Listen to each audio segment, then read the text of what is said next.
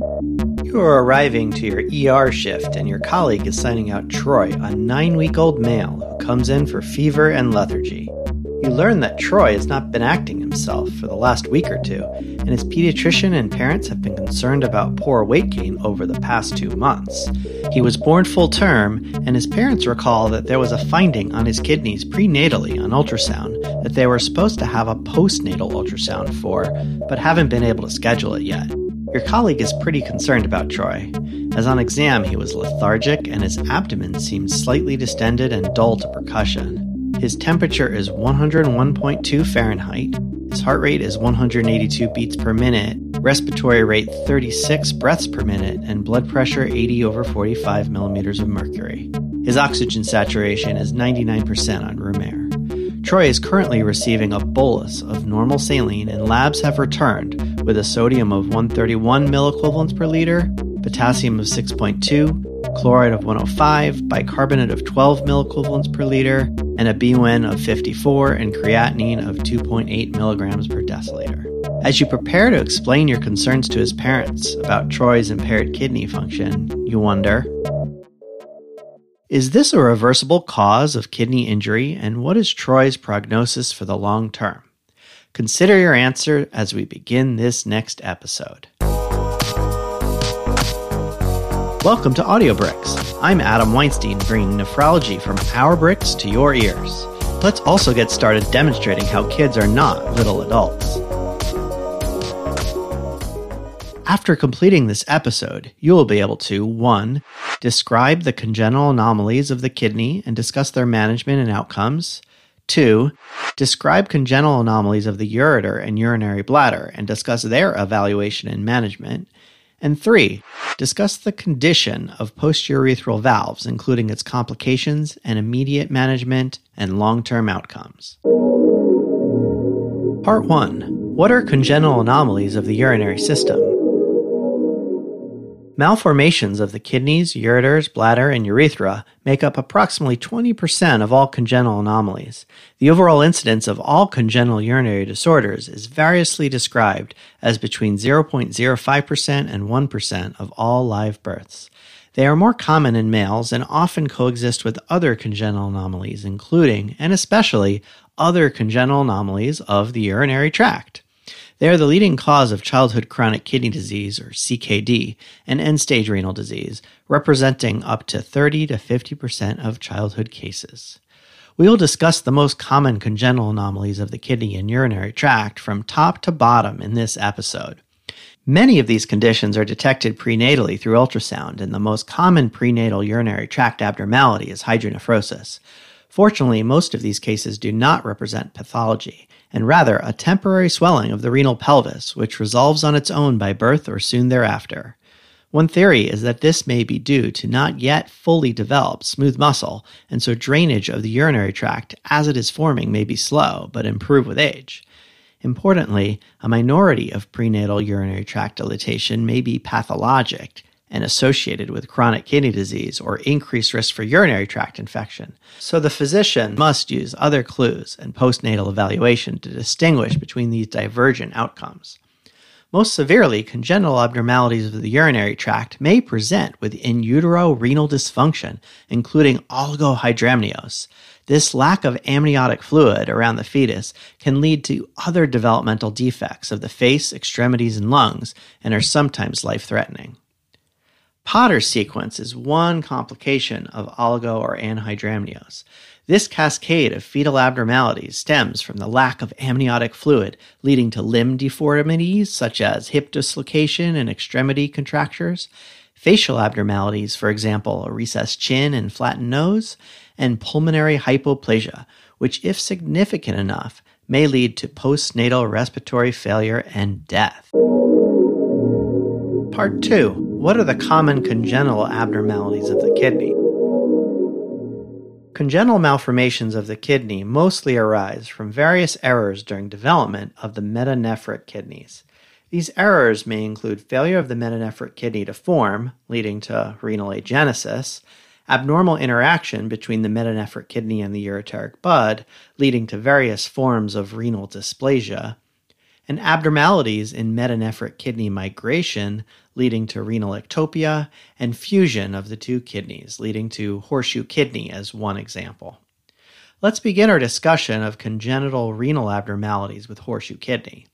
In horseshoe kidney, the two kidneys form abnormally close together, such that the lower poles form fused during development.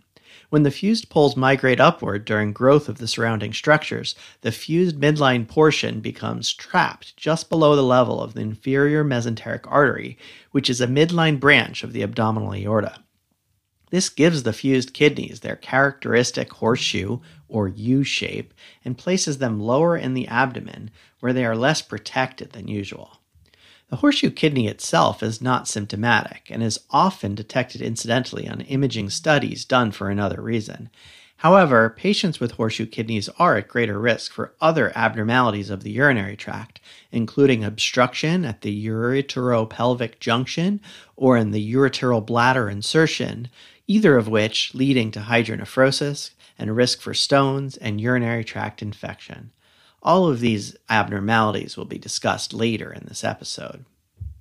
Let's stop here for a quick question review.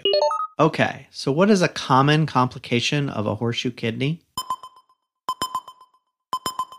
A common complication of a horseshoe kidney is obstruction, leading to risk for renal stones and urinary tract infection.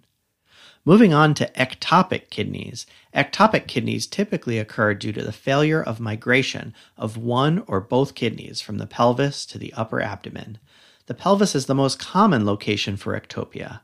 Notably, the ectopic kidney is typically supplied by a local artery rather than a renal artery, and it is usually smaller than normal and may have coexisting renal dysplasia, which again we'll discuss more in detail in a few minutes. Patients with renal ectopia are usually asymptomatic, and the finding is detected incidentally or through prenatal imaging. If the contralateral, normally located kidney is healthy, it may undergo compensatory enlargement for the abnormal and dysplastic ectopic kidney. There is also an increased risk of other lower urinary tract abnormalities, like ureteral obstructions and vesicoureteral reflux, making these patients at greater risk for CKD and hypertension, as well as urinary tract infections. Next, let's discuss renal agenesis. In renal agenesis, the metanephric kidney does not form. This occurs when the ureteric bud fails to arise and/or to induce the metanephric blastema to differentiate. This disorder is most typically unilateral, but may be bilateral. With bilateral renal agenesis, the fetus has no kidney or kidney function, and a severe Potter's sequence develops with severe pulmonary hypoplasia, which is also incompatible with postnatal survival. Fortunately, this is pretty rare, and the large majority of patients have unilateral agenesis. In unilateral agenesis, the sole developing kidney, if normal, will undergo compensatory hypertrophy and is able to compensate for the lack of a partner, such that most patients are asymptomatic and have a normal glomerular filtration rate and renal function throughout their lifetime. However, there is an increased risk that the sole developing kidney is not completely normal, as up to 1/3 or so of patients, it can be dysplastic, meaning it's formed but not normally formed, or associated with ureteral abnormalities such as vesicoureteral reflux or obstruction.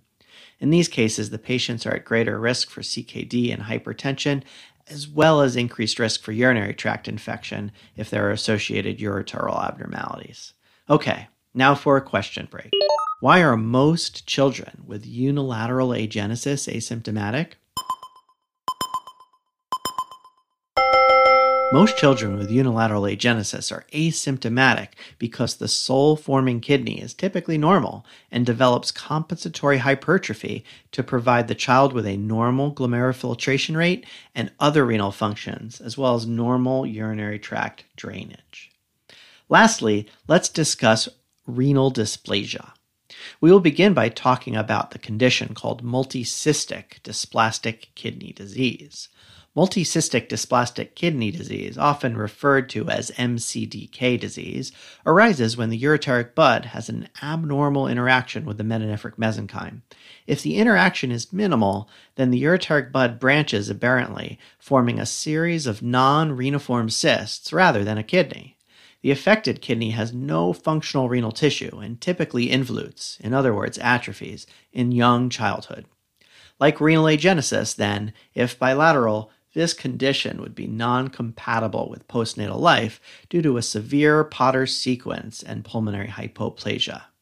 Fortunately, the large majority of cases are unilateral and has good outcomes since the non-affected contralateral kidney, if normal, can compensate with increased filtration and hypertrophy. Similarly, there is increased risk of abnormalities to the contralateral formed kidney, with up to a third of patients having either forms of renal hypodysplasia or ureteral abnormalities such as vesicoureteral reflux or obstruction. If complicated by contralateral abnormalities, the patients are at greater risk for CKD and hypertension, as well as for urinary tract infection. Moving on to renal hypodysplasia, which is similar but less severe compared to agenesis or MCDK, in renal hypodysplasia there is decreased and or abnormal nephrogenesis. However, there is still some nephrogenesis and functional renal tissue.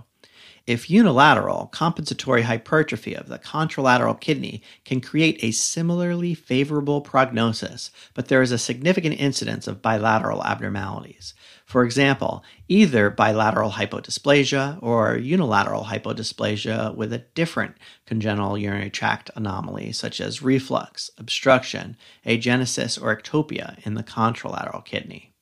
Those with bilateral abnormalities have varying degrees of CKD depending on the severity of the hypodysplasia and the contralateral abnormality.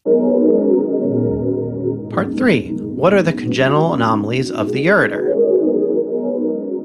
Heading inferiorly from the kidney, we'll next discuss vesicoureteral reflux, or reflux for short, ureteropelvic junction, or UPJ obstructions, and duplicate ureters.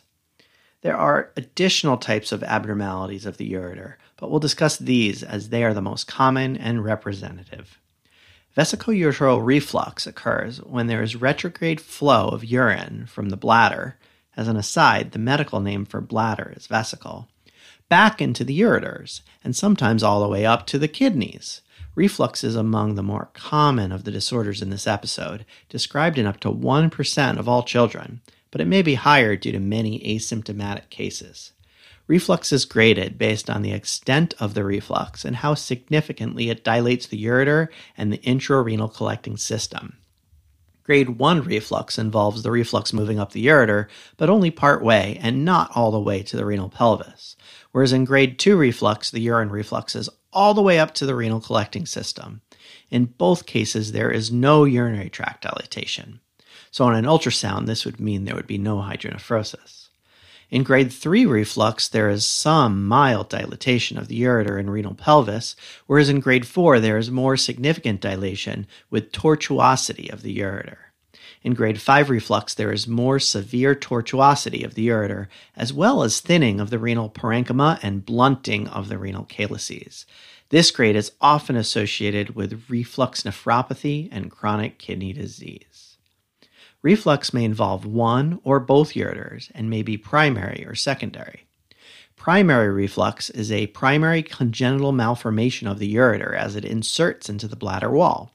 Normally, it inserts at a fairly sharp angle and with a certain depth into the bladder, such that when the bladder contracts, it closes off the ureteral orifice. If the ureteral insertion is too direct or too shallow, the bladder contraction won't completely close the orifice, so that some of the urine in the bladder will reflux up the ureter, rather than move forward and out the bladder and into the urethra. Most cases of lower grade reflux will spontaneously resolve, because with normal growth, the ureteral insertion will continue to develop and insert more completely. So in many children with primary reflux, the reflux improves or even disappears as they age. Only children with grade 4 or 5 reflux then typically need to have it surgically corrected. Secondary vesicoureteral reflux occurs when the ureteral development was normal, but an abnormal bladder or bladder outlet, especially with obstruction, increases the pressure within the bladder such that some of the urine refluxes up the ureter rather than out the urethra. A common congenital etiology in males is posterurethral valves, which we'll discuss in more depth shortly. Complications of reflux include an increased risk of urinary tract infection. Most patients with grade 4 or 5 reflux are also at risk for reflux nephropathy, which is believed to be developmental and occurs as the kidney forms abnormally in utero when there is reflux disrupting normal nephrogenesis. Aspects of reflux nephropathy may also be due to scarring from recurrent pyelonephritis. However, surgical correction of the reflux and prevention of infections has not been shown to lessen the impact of reflux nephropathy. When bilateral, reflux nephropathy may lead to progressive CKD in children. And let's review this with a question. Why do some children with bilateral reflux have a reduced GFR? Reduced GFR occurs in reflux because in utero, the reflux may impair development of the kidneys and lead to progressive CKD. Reflux is diagnosed through an imaging test called a voiding cystourethrogram. During this test, a catheter is placed in the bladder, and the bladder is filled with radio-opaque dye, and then the dye is visualized as the bladder contracts and empties. If the dye moves up the ureter rather than out through the urethra, reflux is diagnosed. The management of reflux varies depending on the cause and severity. For those with lower grade primary reflux, most management is watchful waiting and having a low threshold to evaluate fever or symptoms for UTI. If there are recurrent UTIs, antibiotic prophylaxis may be prescribed. For those with recurrent UTIs not responsive to antibiotics or with higher grades, treatment may be surgical correction. The next ureteral abnormality we will discuss is the ureteral pelvic junction obstruction, or UPJ obstruction for short. This is a partial obstruction of the ureter where it exits from the kidney. It is most often a congenital anomaly due to a persistent narrowing of the ureter in this region, whereas less commonly, we may observe obstruction in a similar region of the proximal ureter due to external compression of the ureter by an abnormally located or crossing renal artery. Diagnosis of UPJ obstructions are usually made by prenatal imaging with prenatal hydronephrosis, and postnatal evaluation confirms a typical severe grade of hydronephrosis, prompting more advanced nuclear or MR imaging techniques to screen for obstruction. The enlarged kidney is also more susceptible to traumatic injury after falls. Surgical correction is typically performed to reduce complications and preserve kidney function, if applicable. The last ureteral abnormality we will discuss is duplication of the ureters. This refers to the presence of more than one ureter arising from a kidney.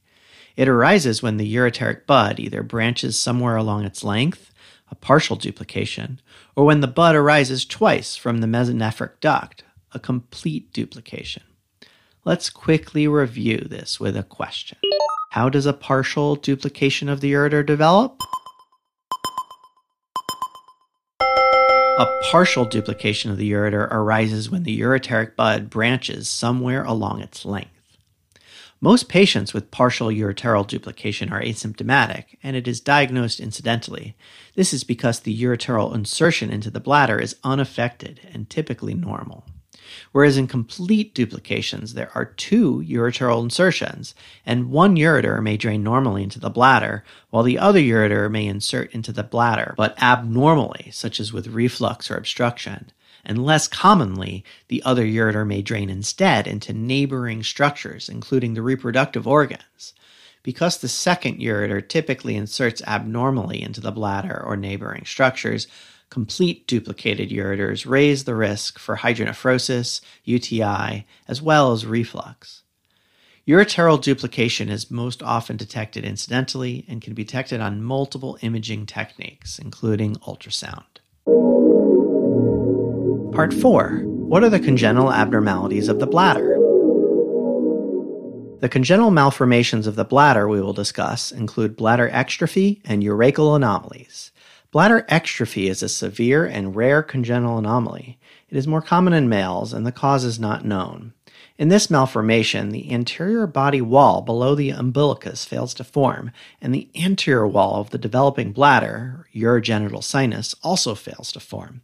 So the bladder is open and exposed to the outside of the body.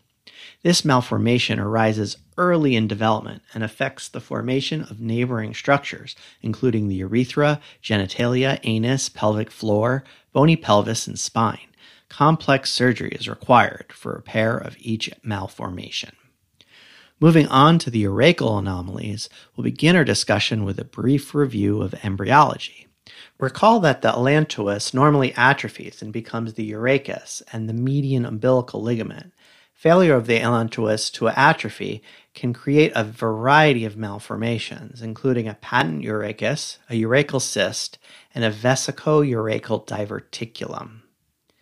A patent urachus, also called a urachal fistula, arises when the entire urachal lumen fails to close or atrophy. This creates an abnormal open tract between the bladder and the umbilicus through which urine may leak. A urachal cyst arises from atrophy of only some portions of the allantois, leaving a cyst between the umbilicus and the bladder. This cyst can rupture, causing pain and infection. A vesico-urachal diverticulum arises from partial atrophy of the allantois, but a remnant connecting to the bladder. In this case, the entire allantois atrophies except the region of attachment to the bladder, which creates a slight extension from the bladder that can be a nidus for infection. Part 5. What are posterior urethral valves? Continuing along the urinary tract, we'll limit our discussion of the bladder outlet and urethral congenital anomalies to posterior urethral valves, also called PUV, or valves for short. This is the one anomaly we'll discuss that is derived from the urogenital sinus. Valves are a congenital malformation of the prostatic urethra and therefore only present in males. They are important clinically because they can obstruct urine flow and pose risk for urinary tract infections, acute kidney injury, and progressive CKD. They also may lead to long-term dysfunction of the bladder. Most agree that these so-called valves are membranes left over from tissue that forms normally during fetal development in the posterior region of the prostatic urethra. In these patients, the valves or membranes persist, resulting in an obstruction of the bladder outlet.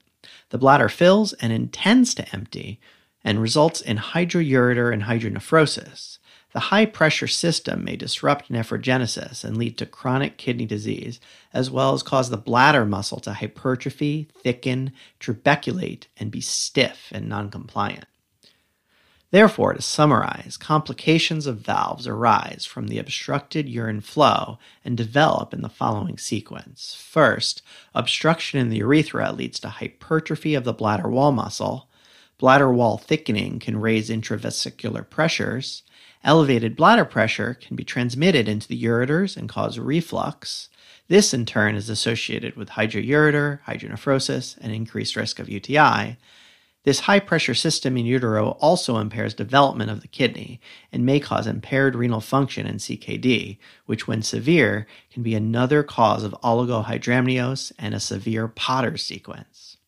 Let's review this pathophysiology once more with a question. How can posterior urethral valves result in reflux? The blockage of urine flow caused by the valves leads to increased bladder pressure, which may disrupt the insertion of the ureters, leading to reflux. When a male neonate presents with severe bilateral hydronephrosis, especially with associated hydroureter or bladder abnormalities, such as distended, thick-walled, trabeculated bladders, valves must be excluded. Yikes! I wonder if our patient Troy might have this. Neonates should be evaluated with both an ultrasound and a VCUG, the latter to functionally evaluate how the bladder is emptying and if it is able to empty.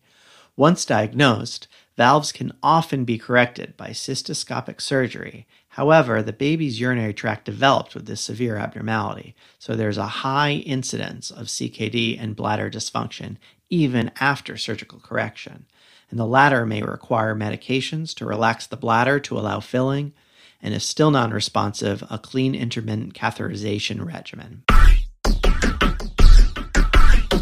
And that's all I have today for congenital disorders of the urinary system. So let's see if we've completed our goals for this episode. Can you describe some of the congenital anomalies of the kidney?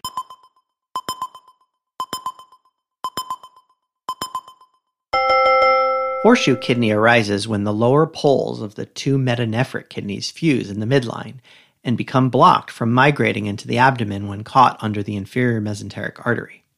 Ectopic kidneys arise when the involved kidney fails to migrate. The most common location is the pelvis. Renal agenesis occurs when one or both metanephric kidneys fail to form, either due to failure of the ureteric bud to form or for the ureteric bud to induce the metanephric mesenchyme to develop. Multicystic dysplastic kidney occurs when multiple cysts form instead of a normal metanephric kidney. The kidney is non-functional. And renal hypodysplasia means an under or abnormally formed kidney. And what is the management and outcomes for each of these anomalies of the kidney?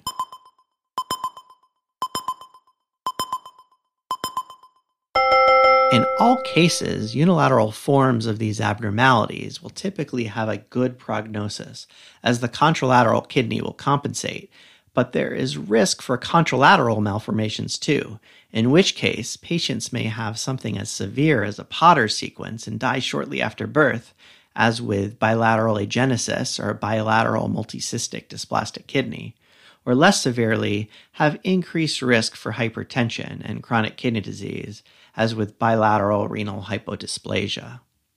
Now, can you describe congenital anomalies of the ureters?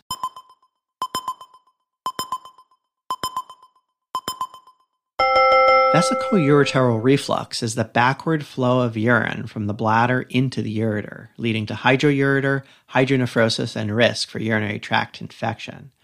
Ureteric pelvic junction obstruction is a narrowing of the ureter as it exits the kidney, leading to hydronephrosis.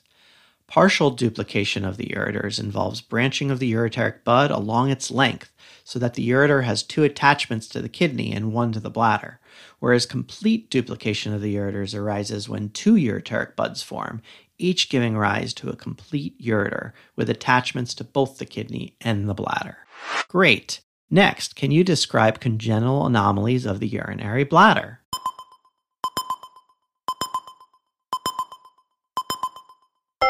Bladder exstrophy is a rare, serious malformation that arises when the anterior abdominal wall fails to close and the inner wall of the bladder is exposed through the defective anterior body wall. Failure of the allantois atrophy can lead to a patent urachus, a urachal cyst, or a vesicourachal diverticulum. And lastly, can you discuss the condition of posterior urethral valves, including its complications and immediate management and long-term outcomes?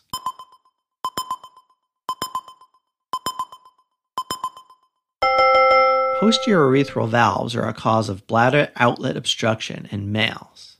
Complications include secondary reflux, hydroureter, hydronephrosis, and UTI, as well as a significant incidence of chronic kidney disease and impaired bladder function.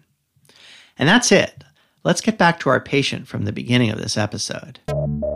You are seeing Troy, who presented at 9 weeks of age with poor growth, an acute onset of fever and lethargy in the context of a prenatal abnormality of his kidneys and urinary tract.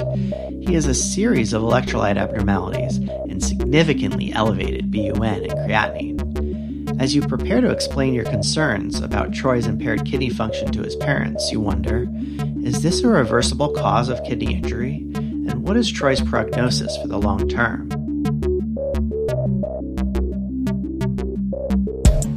Based on Troy's age, sex, and presentation, you are particularly concerned that he may have posterior urethral valves. You explain to his parents that there may be a blockage preventing Troy's bladder from draining his urine, which is making it hard for him to grow, and may have caused urinary tract infection and impacted his kidney function.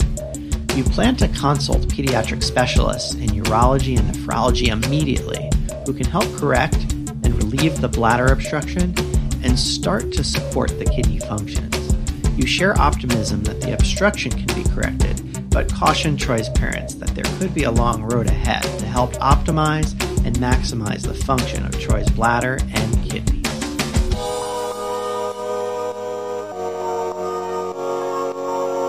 And that's all I have for today's audio brick. Thanks for joining me. If you liked this episode, give it a thumbs up or a comment.